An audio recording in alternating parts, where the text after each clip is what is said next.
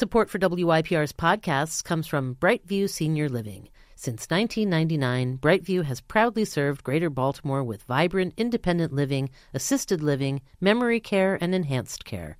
Find a community near you at brightviewseniorliving.com. I applied to 5 colleges, but Howard was always the goal. I got into all 5 colleges I applied to, including Howard, into their honors English program. I was thrilled. My dad was not.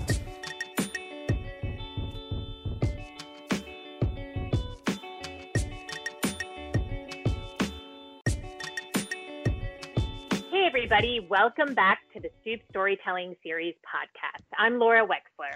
And I am Jessica Hinken. And today on the podcast, we are returning to the Stoop. This is the second episode in which we feature a memorable Stoop story and explore various fascinating questions with the storyteller. Before we get started, we want to thank the Park School of Baltimore, which is a pre-K through grade 12 non-sectarian progressive school, theoretically located right outside of Baltimore, but right now it's like every school, it's virtual. Okay, Laura, who do we have today? So today we are featuring a story and conversation with Petula Caesar. So this story was originally shared at a show that we did in October of 2018. And the show was called Getting It Wrong, Stories about Mix-Ups, Mistakes, and Misunderstandings. What we're going to do now is listen to Petula's story from 2 years ago, which feels like a world away at this point in time. And then we're going to chat with her. For as long as I can remember, I always wanted to attend Howard University in Washington, D.C. Howard University is an HBCU, which stands for Historically Black Colleges and Universities. I wanted to go there, be in their honors English program, and become a writer. I applied to 5 colleges, but Howard was always the goal. I got into all 5 colleges I applied to, including Howard, into their honors English program. I was thrilled. My dad was not. My dad was born very early 20th century, very light-skinned, straight-haired, white-presenting African-American man. And he learned very early in his life that to be successful and to survive, it was going to be important for the white men in the town he lived in to like him. So he became deferential. He became docile. He became bright, but not too bright, never too threatening. And in behaving that way, along with his white appearance, the white men took a liking to him. He got jobs that paid well. He was able to secure his family financially. So he wanted that for me also. That meant no black things in our house, no black music, no black literature as much as I love to read. He was a painter. He never painted black people, and there was no black art in our house. I was always told to make sure I spoke the King's English at all times. He was a little disappointed with the hair, but he kept me in the salon a lot, so he kept me bone straight. So when I got into Howard, he started saying things like, "Are you sure a black university is going to challenge you academically? You know, the world's not really black. The world is really white. And you're going to be in D.C. alone. You're going to be okay. And most importantly, as much grief as black people have given you, which they had because they had teased me all my life, don't you want to finally get away from them?" So he talked to me this way all summer. By the time the 3rd week of August rolled around, I was moving into the dorms at Towson State University, my 5th choice school. I hated Towson. It was awful. I didn't want to be there. I immediately started flunking all of my classes. It was bad. I was devastated because I'd never done poorly in school, but there was one bright, shining light at Towson, my roommate, complete opposite of me. Blonde, blue-eyed, well-to-do family, grew up in a little town on the Jersey Shore. But we bonded immediately. We had so much in common, loved the same books, the same writers. We liked the wine a whole lot. We listened to the same music. We just got along. We shared clothes, we shared makeup, we were best friends. And she always encouraged me to try to stick it out at school. My boyfriend was also worried that I was so unhappy, so he came to visit me one Saturday to try to cheer me up, and my roommate said, "Why don't we do a double date?" So she, the guy she was seeing, my boyfriend and I, went out off campus, had a great time. Boys brought us back to our room. My roommate turned to me once the boys left and said, "Do your parents mind you dating a black guy?" Why would they? Well, my parents are pretty liberal, but I think if I brought a black guy home, they'd be pretty upset. Sure, they would be. What's that got to do with me? It took a couple of rounds of this for me to realize what was happening. She thought I was white. So I had to stop her. This was awful. So I said, hold up. I am not white. That's why my parents don't mind me dating a black guy. Her eyes got really big. Then she squinted and she looked at me for a long time and she said, Petula, why didn't you tell me? And I said, why did I have to tell you? And she said, I've never met a black person. I mean, look at you. Listen to how you talk. You listen to Queen and David Bowie, for God's sake. You know so much about wine, and why would I think you're black? I mean, look at you.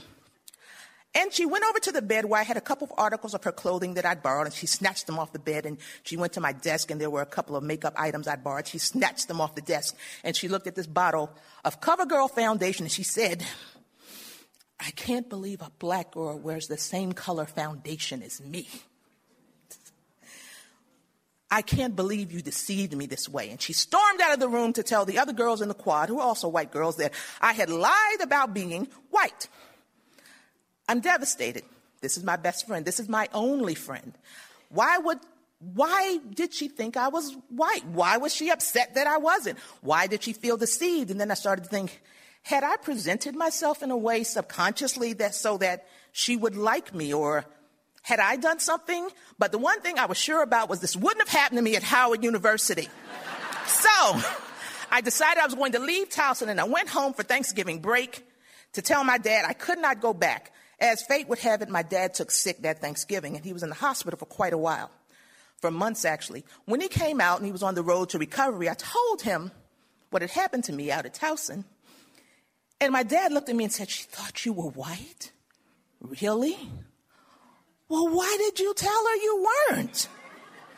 And that's when I realized I really needed to stop listening to my dad. Thank you for your time. All right, that was Petula Caesar's story. And before we get started with the discussion, we want to thank our sponsors for the podcast, Golden West, which is located on the Avenue in Hamden. And they have a vegan, Southwestern, delicious menu, as well as outdoor and curbside options. Check them out, Golden West Cafe. And we want to thank Baltimore Magazine, which you can find on the newsstand or at baltimoremagazine.com. They do a great job of covering all the events and news and good stuff and hard stuff in the city. So check out Baltimore Magazine. Okay, so when I listened to that story again, Petula, I was struck by how funny it was. Well, I think like most good stories, there are a lot of layers to it. I think on the surface response, which I think is the laughter, and plus I do sort of tell it in kind of an amusing kind of way, or that's what I was going for anyway. So there's definitely some humor in it.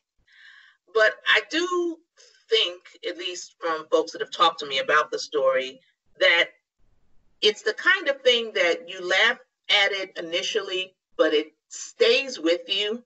And then later on, you kind of pick it back up and examine it a little more closely. And perhaps it doesn't seem quite as funny, or the humor has some other elements to it. Is it the kind of laugh that you might laugh when you're uncomfortable about something? Mm-hmm.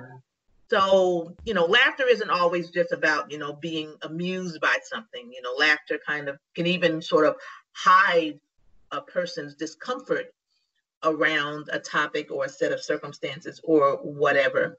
And from talking to folks about the story afterwards, what most people's response was that the way I told it was funny, and there were surface elements about it that were funny, but after they thought about it a bit more, they weren't entirely sure the laughter was that amused kind of laughter. Yeah. What do you think? I mean, you have that last line that's like, I decided then I shouldn't listen to my father anymore, but like he was telling you how to survive. And when you listen to it now, it's like he's Well, he was telling you how he thinks you should survive, right? Yeah. So just Yeah. like that's the difference, right? Yeah.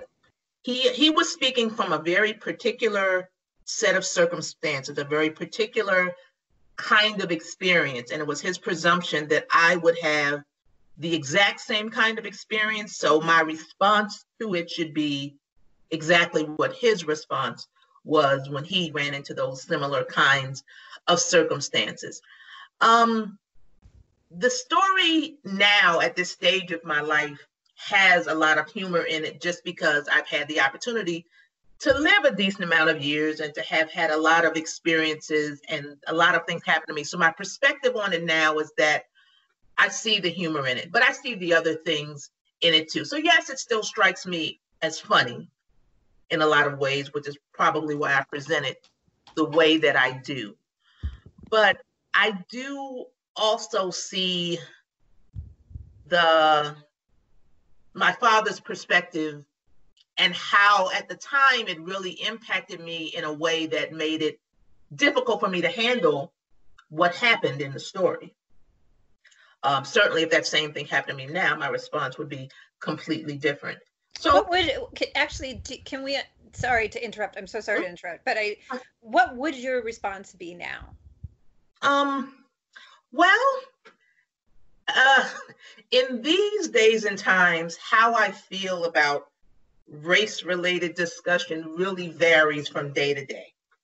Some days I feel very patient and I'm very much in teacher instructional mode, and I really don't mind having discussions about things related to race, and in this case, colorism specifically.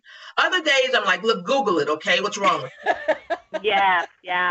So it really kind of depends on what day it is, but I can say every day, if I were in this circumstance today, I would not see it as a reflection of myself or something I had done wrong. I really internalized the experience when it happened. It had something to do with me, my presentation, my actions. I understand now that how people respond to you, at the bare minimum, says as much about them as it does about anything.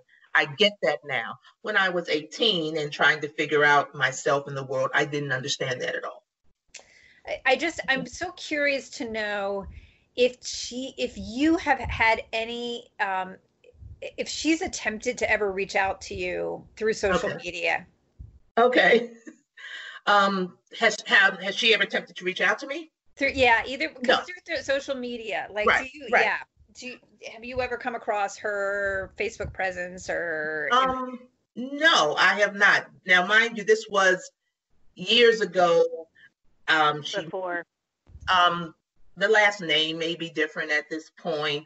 It seems like everyone is on social media, but there are some people who aren't. But she has not reached out to me. I would not feel comfortable reaching out to her about a particular thing.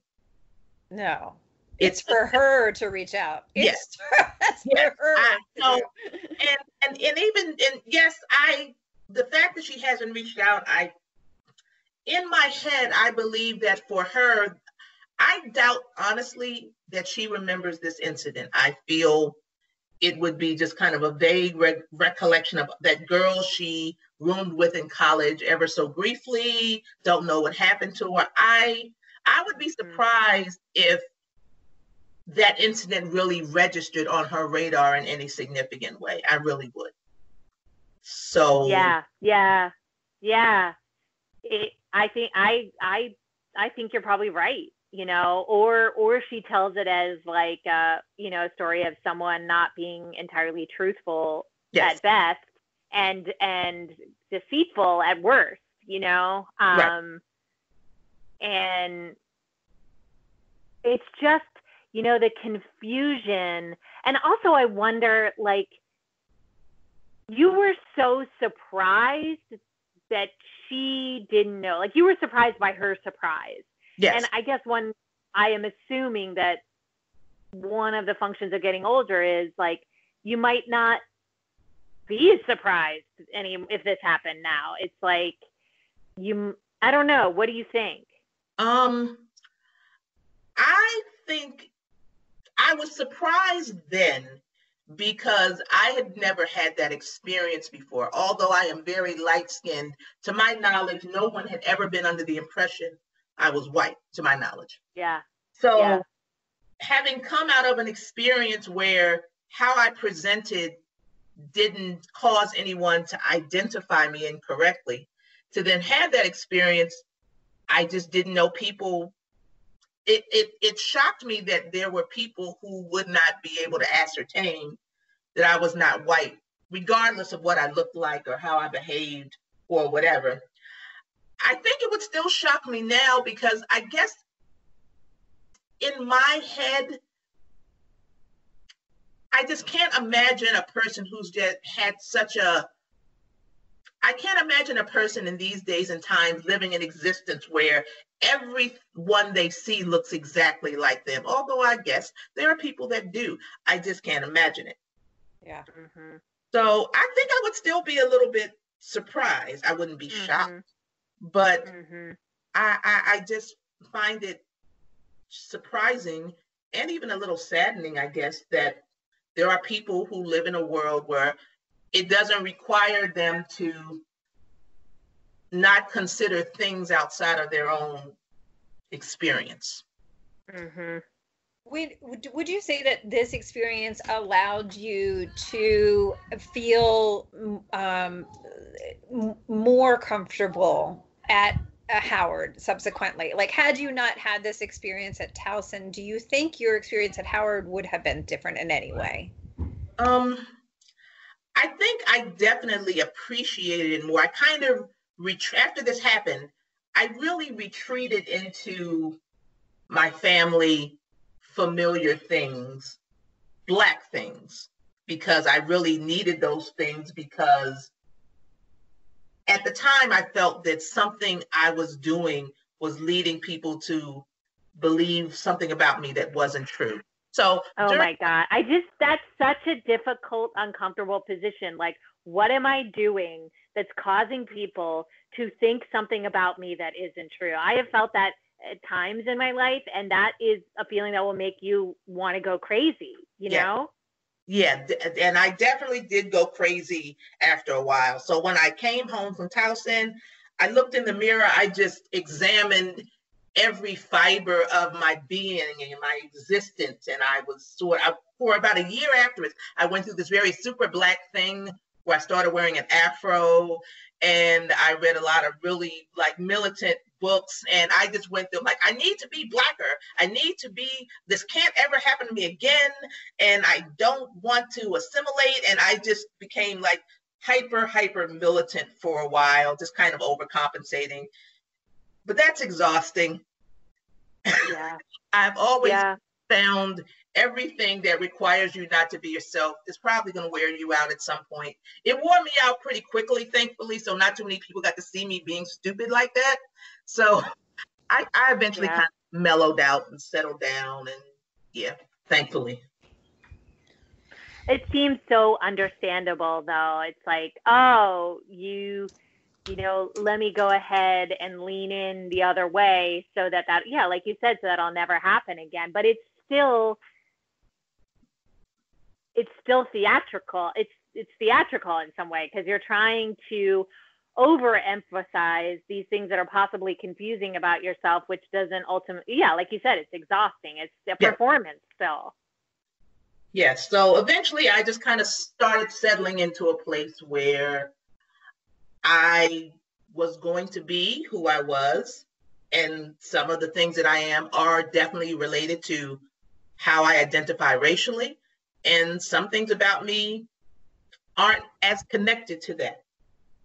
And that is perfectly fine, but there definitely was a period where I had to untangle a lot of things, and it was difficult at the time. And you have children, right? Or you have one kid. Yeah. So have you told this story to them? Yes, I have told the story to my daughter and my son.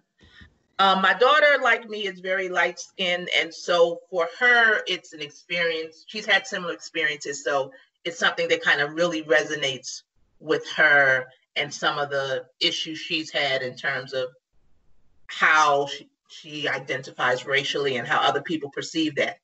My son really didn't understand it at all. To him, the idea that first, that someone would think I was white. Secondly, that they would be upset about that and feel offended or feel that they had been deceived, he thought was just ridiculous. And when I told him the story, he kept asking, well, why is she overreacting? She made a mistake. Wow. What's the problem? And that is a good question. I have no answers. Is it reassuring to you that he's able to see it from that perspective? Because I mean, that is the most mature, sort of like, what's the humanistic big deal? Yeah, yeah.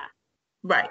I do appreciate that. He has a sort of straightforwardness about him that I really do appreciate. He's very good at cutting to the chase. And he is right. I mean, even with all of the weight of the racial parts of the equation, ultimately, she made a presumption based on very limited information that she interpreted incorrectly. And it was that simple. And there was certainly space to, take a different path. But because she was just so, she felt very strongly about her beliefs and her perceptions, and anything beyond that had to be a lie, had to be untrue. And therefore, I was a liar. And it's funny to me, the fact that she thought that was something that one would lie about really confused me in the moment. I didn't get that, but in her presumption, of course I would lie about something like that, because the truth was just too ugly to be born. Yeah. So there was just a lot there that at the time really confused me. But as my son put it, she made a mistake. Why wasn't she okay with that? She couldn't, because her brain was exploding, because you guys were wearing the same shade of highlighter. Yes, she was very, very. And her foundation.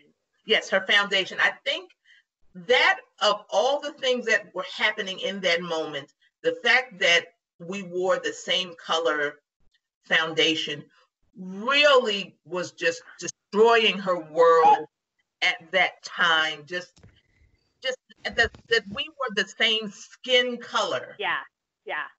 She was just horrifying. I think she felt a little violated even that we were the same color. Yeah. So yeah. It's like in my perception of her, I remember this the night of, she's at once this, and it's not unlike how, I don't mean to politicize this, but how I view many people in the far right or in the Republican Party. It's like at once they seem like a villain, and on another level they just seem so ridiculous, like so mockable, so fear-based, and it's hard to see any redeeming qualities about her, but yet she was someone that you were really close with. So yes, this was my lifeline at Towson. I was there. Not under my own steam. It was a place I did not want to be. And that's certainly not Towson's fault that I did not want to be there. Every now I talk to Towson alums and I feel like I need to say that. So no, it wasn't the school's fault necessarily. I shouldn't have been there. I didn't want to be there. I was having a hard time adjusting. And here was this person, my roommate, who saw me and was willing to give me pep talks, and who tried to encourage me to continue my studies when I was really feeling defeated. And even when I think about our time before the incident, I do remember things about her that I genuinely liked and appreciated. And so there were some white people at the high school I went to. I went to high school in Baltimore City, but I'd never been super close to them. So this was the first white person that I'd really had a close relationship with. So there was kind of the weight of that, especially when we butted heads ultimately. Right, and it's like a breakup. It's like a breakup that you couldn't control. It came out of nowhere, and then because this is what we all do at the age, but not not everyone has this added, you internalized it, and you to, that you overcame this, and you are such a badass. I mean, this is not, of course, like there are harder obstacles, but Right. this has made you, I think, a person who it enhanced your empathy and your sense of humor and your kindness to yourself. Like once you got on the other side of this, Yeah. but I would wonder how you, and this might be a hard question, but Mhm. I would think if I were in your shoes, I would be really reticent to trust white women. I would feel like, that would Well, be a hard pill to swallow.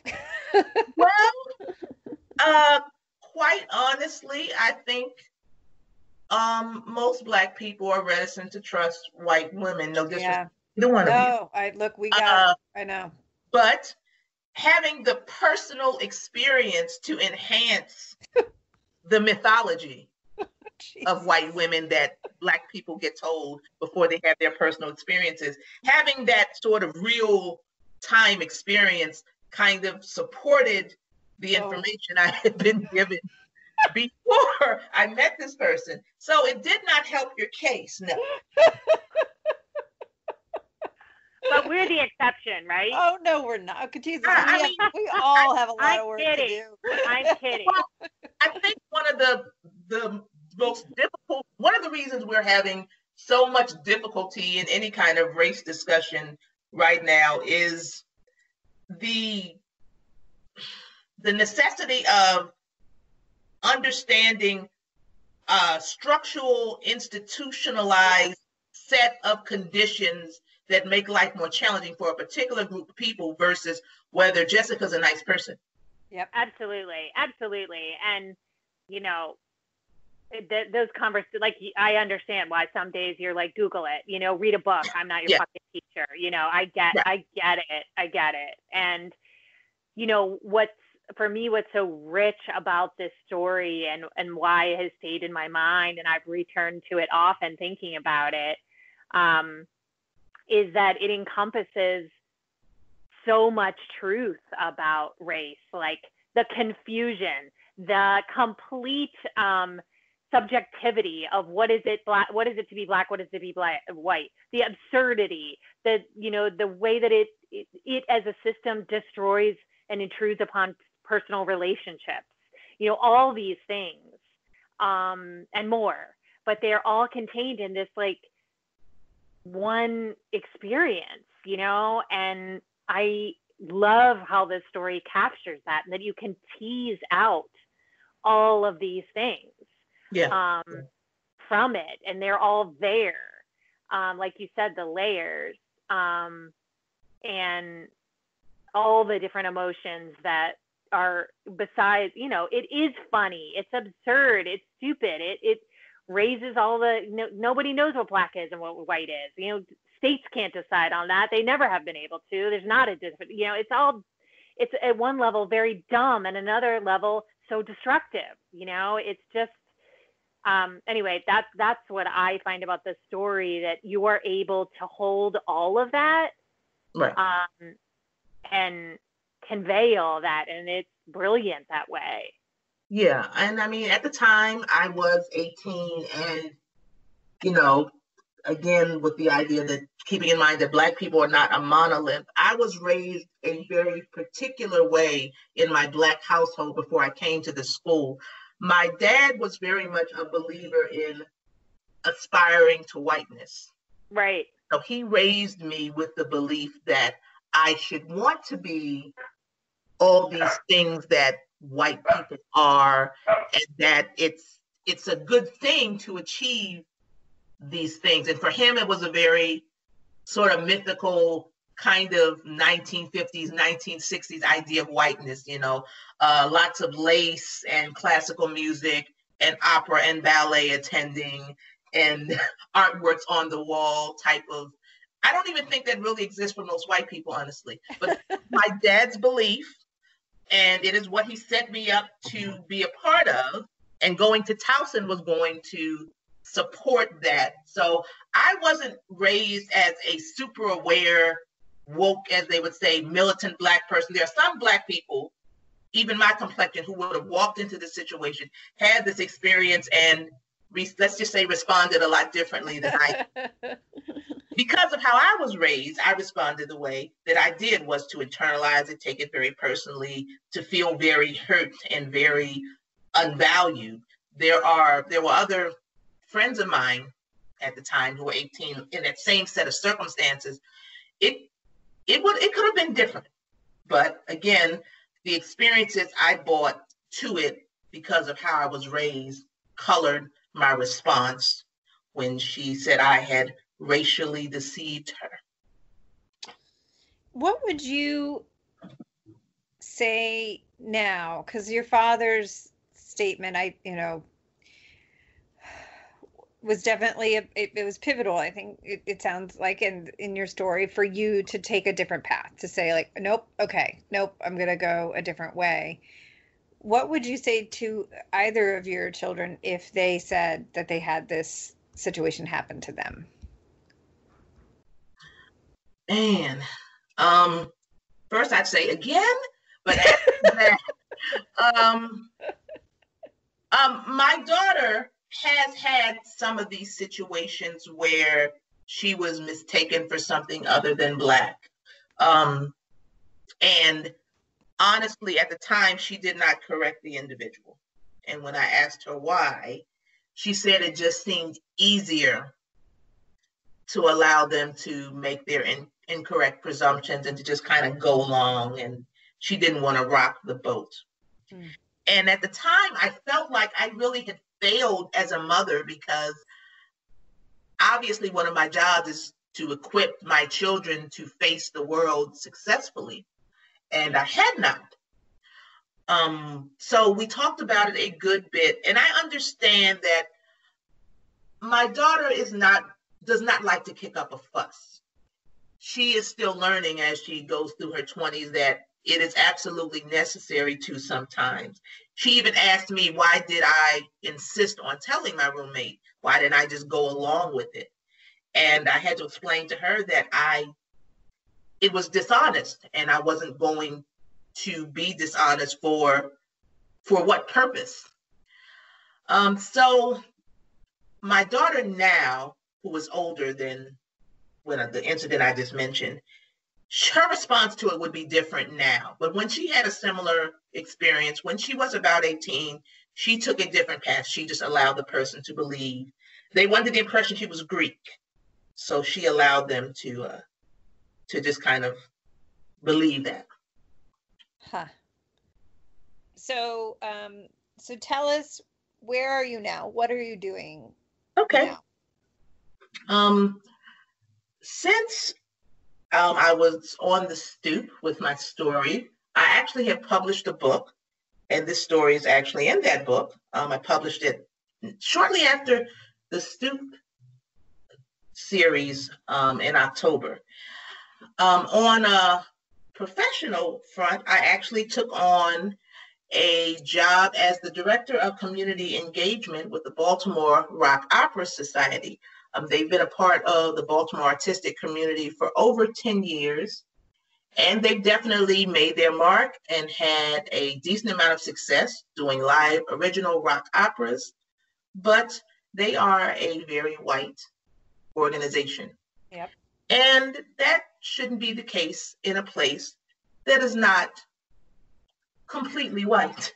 So one of my roles there is to figure out what this organization, the Baltimore Rock Opera Society, can do to be more reflective of the community that it is a part of. Baltimore is a majority Black city. So part of that has meant looking at their programming and trying to be a bit more diverse, inclusive, bring something different to the table in terms of what they do as far as live entertainment goes. So we're doing a series of online concert series. The first one is going to be on July the 1st. They're going to be streamed on the Baltimore Rock Opera Society Facebook page, streamed live. And we're going to be talking about the history of rock opera music.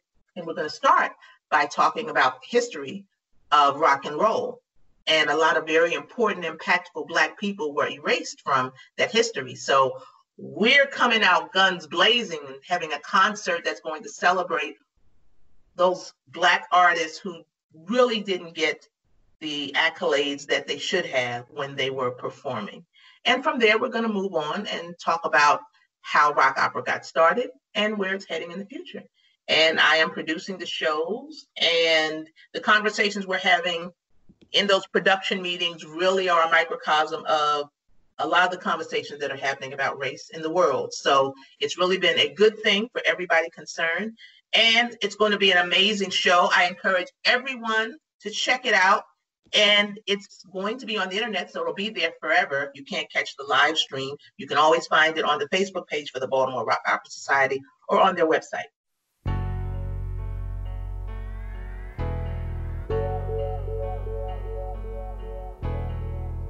I'm more than the color of my skin.